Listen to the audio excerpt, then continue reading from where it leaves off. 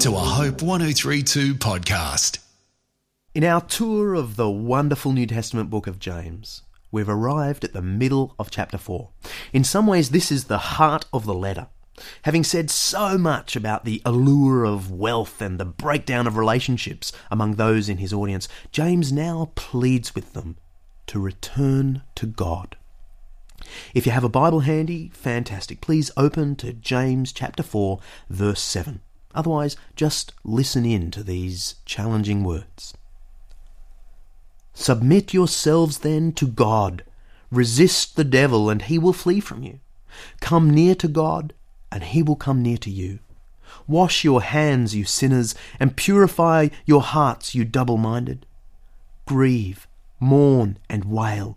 Change your laughter to mourning, and your joy to gloom. Humble yourselves before the Lord, and he will lift you up.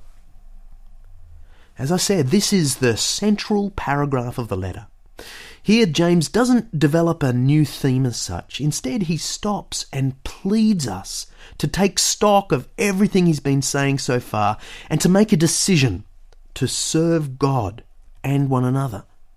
The words, submit yourselves then to God, are a heading over all that follows. True submission to God then involves all of the things listed by James. So, it involves resisting the devil. That is, rejecting the devil's perversion of God's ways. Remember, the devil isn't just seen in the occult. He's seen also, and perhaps especially, in a lifestyle that values the dollar more than our neighbour.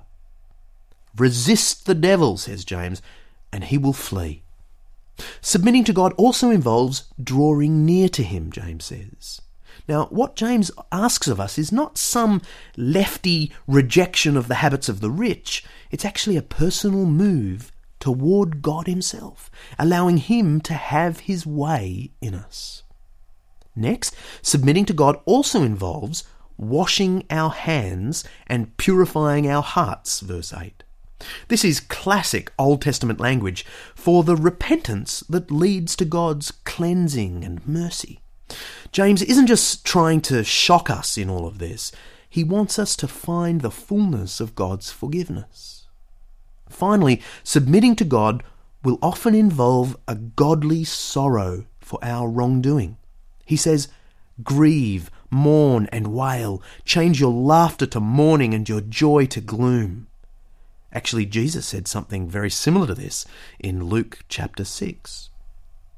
Then comes the wonderful promise of verse 10. Humble yourselves before the Lord, and he will lift you up. Those who submit themselves to God, who humble themselves before him, will be granted a high place in God's eyes. While it's true that some in James's audience had pursued wealth at the expense of relationships, he wants to remind them that God stands ready to cleanse the impure, to forgive the sinner, to lift up the humble. Well, how should we respond today to this powerful call to repentance? Some of us, I expect, should read this passage simply as a reminder never to make the mistake of pursuing wealth and pleasure at the expense of relationships. We are to remain humble before the Lord and to continue resisting the devilish features of our world. Others, I suspect, need to do more than just remember these lessons. Some of us may look back on the last week or month or year and realise that we've really lost biblical focus. We've concentrated on work or the renovation or the wardrobe or the investments instead of what really matters to the Lord, our relationships with our spouse, children, friends, church, and ultimately God. If that's you, you'll need to feel James's words a little more forcefully. In whatever way is appropriate to your situation, please draw near to God. Purify your heart. Of course, it's entirely possible that some of us need to hear James's words with precisely the force and consequence he originally intended. You may be living at a great distance from God. You're daily pursuing wealth and pleasure at the expense of relationships. relationships with people and with God. You're Christian in name only, but in action, you're what James calls a sinner. Anyone who remains in this state, says James, will find that God himself opposes them. James's plea, my plea, is that such people would turn back to the Lord and take hold of the grace he extends to the humble. Despite all the warnings and commands in the book of James, ultimately this is a letter of grace. It's not designed just to make us feel bad. It was written to highlight our errors so that we would cast ourselves not on our moral capabilities, which are few, but on the Lord's capacity for mercy, which is great. Humble yourselves before the Lord, and he will lift you up. That's grace.